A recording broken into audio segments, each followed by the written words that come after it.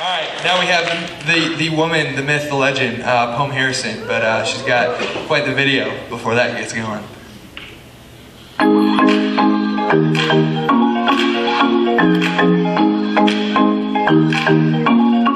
What you need to know about Poem Harrison. The first time I ever heard her sing, I couldn't believe it. I didn't even know. She's got a beautiful voice. Something really weird about Poem is that after every time she brushes her teeth, she always has to make herself gag, and it's the weirdest thing. What you need to know about Poem is she's super sweet and wise beyond her years, but I've also witnessed her eating mac and cheese with her fingers straight out of the pot. Give it up for Poem Harrison. Give it up for Poem. Give it up for Poem Harrison. That's really embarrassing. Alright, hey guys, so my name is Poem Harrison. I'm really excited to be here today. But before I dive in, how many of you guys had a diary growing up? And I wrote like some juicy, cringy secrets in there, and you're lucky today because I'm gonna read it to you. So, in this specific entry, I was 12 years old, just keep that in mind. And I was also very dramatic, so here we go. Okay, alright, just came back from camp and decided to not like Judah anymore because instead, I am absolutely in love, no doubt in love, with Anthony Van Hooser. Why? I don't know, I just really like him. He was working MCYC this summer and I couldn't unglue my eyes off of him. But, on the other hand, Mom, me, Noah, and Valor are driving to Texas tomorrow, and Mom and Dad are putting big dreadlocks on me, telling me I shouldn't have watched TV today while all my clothes were in the washer. Which, by the way, my mom gave me permission to. Plus, I just came back from camp on Friday and was at our church camp out this weekend. 2 sleepovers this weekend, Anna and Hannah. Long nights from camp and sleepovers. What do they expect me to be? Cheery, awake, and happy? Not at all. Anyways, I really hate Sleeve Anthony. I don't think he likes me, but still, I just want to be around him all the time. Kiss to all, Poem Deanne Harrison. Thank you. Yep. So, well, it is very funny, and it sounded like I'm a pretty dramatic B-word of a 12-year-old, which I might have been. There's actually a lot more going on behind that. I was very, very fearful in that time of my life. And about 4 months from that day, I would be receiving my sister from China. And I was scared because before she came, I was the only girl. I was a middle child. I was my daddy's princess. I had all the attention in the world. And I thought that as soon as she got here, it would all go away. That my parents would love me less. That my place in the family would change or shift. And I was just really, really scared of that. So I tried to be dramatic and I tried to have all of these like crazy situations going on because I didn't want to face that fear that I had about Channing. That's her name, I don't know if I said that. Anyways, so that's kind of what I want to talk with you guys about tonight is just this like idea of lies and how we buy into these lies, like we believe these lies. I believed that Channing was gonna enter into our family and ruin it, you know? And so there's 2 main lies that I believed. And the first lie was that you have to live up to some image. And that the world expects you to be this image, and the only way you can reach this image is if every decision you make is like slanted to this image, right? So like that would include like the clothes you wear, the brands you wear, the outfits you put together, and whether or not you're getting complimented on them. That would be like your hair, making sure you don't have a bad hair day, or your makeup, you know, all of that triggered to being this image. And I played that game for about 3 years. There's also a huge thing that I don't think a lot of people maybe realize, but this idea that like to be this image, you have to hang out with a certain group of people. So I was in the top group of the friend group, I guess. I don't know if I still am, but and that group of people is actually pretty toxic. It was very like fighting to be like the number one, like the one, you know, like you're fighting to be the funniest, you're fighting to be the prettiest, you're fighting to be the top of the group. And anytime they would hang out, it was always like that. And it was just super tiring to be living in that. And so this year, I decided to kind of step away. And I found this group of outsiders who never really are looked at, and they're never considered the cool people. But as soon as I started hanging out with these people, I realized that they loved each other so much. You didn't have to earn it. You didn't have to do anything for it. All you had to do was just love them. They loved you. And it was crazy. And I realized that this whole image thing is so stupid, because if we are made in the image of God, and we are, if we are made in the image of God, then who could make or break that image? Because they never had it in the first place. If we were made in the image of God, who could make it and who could break it? No one.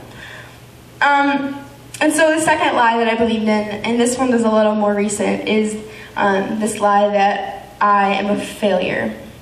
I never really had that problem until this year, but I know that a lot of people can relate to that. So believe it or not, I cheated on my AP Bio final test, and I got caught. And it wrecked me a lot, but it didn't wreck me because I got a 0 on my test. It wrecked me because I ruined my relationship with my teacher. I remember her looking at me, and just tears filled her eyes, and my heart I felt like my heart was like ripped out of me because I'd failed her. And that feeling trickled into every other commitment that I had. So actually during that time too, I had a leadership teacher who was a huge, important, impactful person in my life. He really was the one that championed me and rose me to become this confident leader that I was. And he ended up leaving. And there was no goodbye, there was no explanation. He was just gone, and I've never seen him since. And that was really hard for me. And so my heart for leadership class was gone. I didn't care about that. I didn't care about class board. I didn't care about going to it, or I didn't care about my class advisor. I didn't care about my leadership teacher that was left there. I didn't care about Edge. I only came because I had to. I didn't care about SLT, and I felt like I'd failed all these people, all these mentors, and I felt like I'd failed Richie and God, and I felt like all this weight was just, like, all of this on top of me. It was all my fault, and there's nothing I could do. It was all me, it was on me. And I remember this night at Edge, it was a great set list. I loved it. I wanted to sing all the songs so badly, but I couldn't. My body was completely paralyzed. I couldn't sing. All I could do was cry. And I felt so alone because no one came, no one prayed for me. I'm not mad at you guys, don't worry. But it was the first time that's ever happened to me. And I remember that was the moment where I realized that I was screwed up. That I was just a mess. That all of these areas of my life I'd quit on, and I wasn't me anymore. And I was believing this lie that I was a failure. And the redeeming piece of this was that Richie came up to me not long after that night, and he just was like, "Hey, where are you? Like, I love you. Like, what's going on?" And it was the first time that any of these mentors had, like, reached out to me. And that's all I needed. And he came up to me with love instead of anger. You know, he wasn't mad at me. He was just loved me and missed me. And the light turned on, and I realized that I was not failing him. I was not failing my class board or my leadership class or Edge. I was failing myself. I was holding myself back from all these opportunities that I could have had just because I believed this stupid lie that I was a failure. I saw how Satan had taken my strength of being a confident leader, and he had turned it into my weakness. In 1 Corinthians 14:14, it says that, hold on, It says, for I pray in a tongue, my spirit prays. For if I pray in a tongue, my spirit prays, but my mind is unfruitful. And like talking about speaking in tongue, that's a whole other story. But basically, like if you're in this huge, intense and very active situation with God, and you're praying, and it's like a really good time, your mind is still unfruitful. It is very deceitful, and I think a lot of you know that. Your mind is dangerous. It can bring you to places that you don't want to be and you never would choose to be, which I believe is where Satan attacks you. And I believe that's where he targets you. And he knew that I felt like I was a strong leader, and so he told me that I wasn't, and I believed it. And so, to finish this up, I don't have time to read to you guys my next diary entry, but I'll tell you guys about it. It was the night that I got chaining. And in that entry, I write about how she's perfect and how as soon as I saw her, I loved her and she loved me, and there was nothing that could pull that relationship away. And that's the thing, is that was the truth. And I should have trusted God, I should have known that, but Satan knew that chaining was going to be perfect, and so he manipulated that situation. But I want to leave you guys with two things. And the first thing is that I want you guys to identify those lies in your life, because it's not fun living in lies, and I don't want anyone to do that. So identify those places in your life where you're buying into lies and where you are hurting because of those lies, and then to not only identify them, but to ask God for truth. Like, what does he have to say about it? You know, like we talk about listening prayers all the time. What does he have to say about it? So you ask God. And then, like you guys have heard, like where your heart, your words are the overflow of your heart, right? So like fill your heart with truth so that your words can speak truth. And that's the second thing I want to get at, is that speak truth into other people's lives. You know, I'm not the only person hurting. Everyone has lies that they're believing. So after you receive that truth from God, speak it into other people's lives and change other people's lives through that. And I think a good place you could do that too is here in this room. I think that when we're worshiping and the Holy Spirit is very active in this room, it's a perfect time to just stand there and say, God, who do you want to talk to and what do you want to say? And I think you'll also find if you do that, it's in that act of obedience, your relationship with God will skyrocket, and you will find a lot of success and a lot of fun times with Jesus. So thank you guys. I love you. It's been an honor.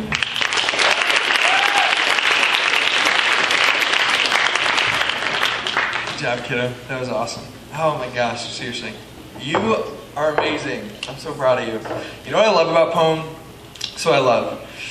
Everybody knows Noah, right? Noah's the great worship leader, blah, blah, blah, blah, blah. Which I love Noah, he's man. But, at Noah Harrison Music. But Poem, what I got to, so I knew Noah just before when I was at Shelby, what I got to know through Poem this year. And it's cool even seeing this come full circle, like you too, Lily. It's like, there's greatness inside of you. Like even just the way I'm sitting back there and you're speaking with power and like you're leading people to Jesus. And I just love that you've been able to find who you are as a leader and make your own individual impact on this community. And I just think you're incredible, and I'm proud of you. And I'm like, you guys, Jared, Lily, Poem, like you guys can't be replaced. Like this place will be different forever because you are leaving. But know that you guys made an impact that's going to last far greater than you can ever imagine. So I love you. I'm proud of you. Give it up for them one more time, guys. Band can make their way on up here. But I was sitting over there trying to think of something to just encourage you guys with, or maybe what God might be speaking to you. You know, Lily, she talked about choosing joy, right? Maybe some of you guys got to do that. Maybe some of you have been what she was praying about, like feeling depressed, feeling low, feeling down. Maybe the Lord's inviting you to bring that hurt to Him and choose joy through that. Or Jared, I just love this story because he lived it. He lived a life that was forgiven by Jesus and then changed from that. And I think times, like, and I've known Jared, and Jared knows this too, but like there's been times even in his journey where like it was like 2 steps forward, 1 step back. But that forgiveness and understanding the forgiveness and choosing Him in the midst of it is what led him to really that life change. So maybe there's some of you in here who have known Jesus and you know what He's like, but you know there's things in your life that are out of line. Maybe He's inviting you tonight to change that. Her poem, I mean, I love that. Maybe we all deal with lies. What's funny is poem is sitting here, 18, right? 17, 18? 18, saying that she's feeling lies. The first lie is she's got to live up to some image. The second lie is that she's a failure. I'm 26 and I still deal with both of those lies. And so, but what I've learned through all three of these stories, and you guys, and looking at your life, is whether it's Poem, Lily, or Jared, all three of them have had moments where they're absolutely on fire for Jesus. Where they're going after it, they're following Him, they're growing with Him, they're hungry for growth, they're making choices towards Him. But then all three of them also have these interesting parts in their story where a valley came along. There's a bump in the road.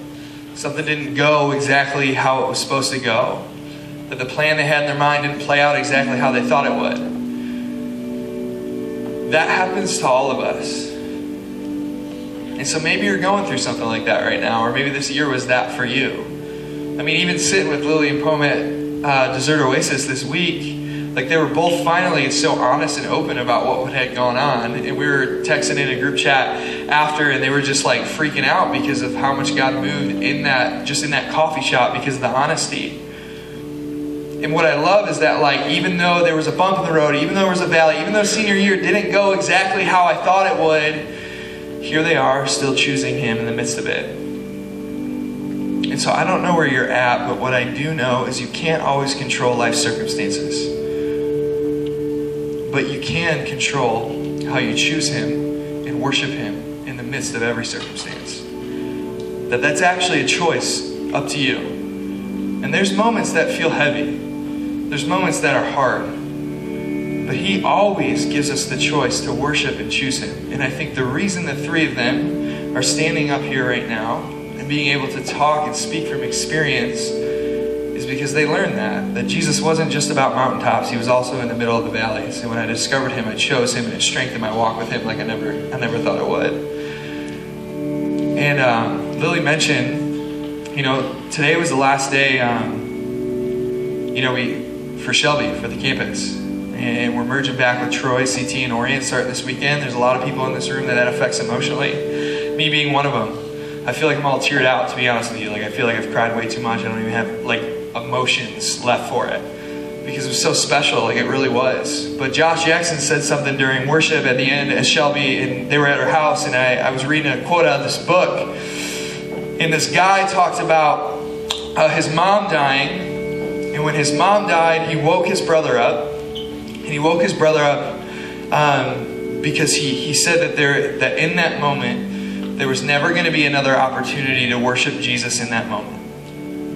And so because of that, we're going to choose to exalt you. We're going to choose to worship you. And listen, life sucks sometimes. Like, it's not always good. It's hard to choose joy. But don't get so low in the dirt, in the muck, in the messiness that you forget that He's still there with you. Like He is. Like, that's the story of my life. That's the story of their lives. That's the story of all our lives. That through everything that's gone on, He's with us. And I promise you this, that if tonight, if you're sitting in... I promise you this, that if you're sitting here right now and you're like, oh, I feel distant from Him, I'm feeling a little frustrated how things are going, or maybe you're not in that. But here's what I know, that if you choose to worship Him as we jump into this, if you choose to choose Him, He's going to respond back to you. He's with you. He's in the midst of it. You get the choice to worship Him. And you'll never get another chance to worship Him in this moment like you do right now. And so that is what I want to invite you guys into. That you underclassmen, that you're looking at them, man, hopefully I'll get up here and get my last words. Let me tell you, if you haven't hit a valley yet, you're going to hit it. But the reason you get through it is because you choose Him in the middle of it. And if you learn to do that, you will stand firm here when senior year rolls around, you're ready to go off to college or whatever next phase of life. So, with that, I'm gonna pray. I'm just gonna invite you guys. If you want to stand, you can stand. If you want to move around, come down front. Do whatever you need to do. But let it be an active choice to worship Him tonight. and choose Him despite anything going on. So Jesus, we just acknowledge your presence with us right now. God, we acknowledge that you're here. I ask, Holy Spirit, that you would come and meet us wherever we're at. I love that you desire to meet this whole room of people, but you're going to meet us individually how we need it. And so, God, I just ask that you would do that you would send your Spirit right now to open our hearts, open our eyes, open our minds to know you more. God, I pray for the people that life is going amazing, God, where they just get to experience the joy of you even more, where they get to experience who you are even more as Father. And I pray the people that are maybe walking through a tough time, God, would you be in the middle of that? So Jesus, we ask that you would come. We just invite you to move however you need to move. Can we leave here tonight knowing you in a different way than when we walked in? We love you, Jesus. In your name we pray. Amen.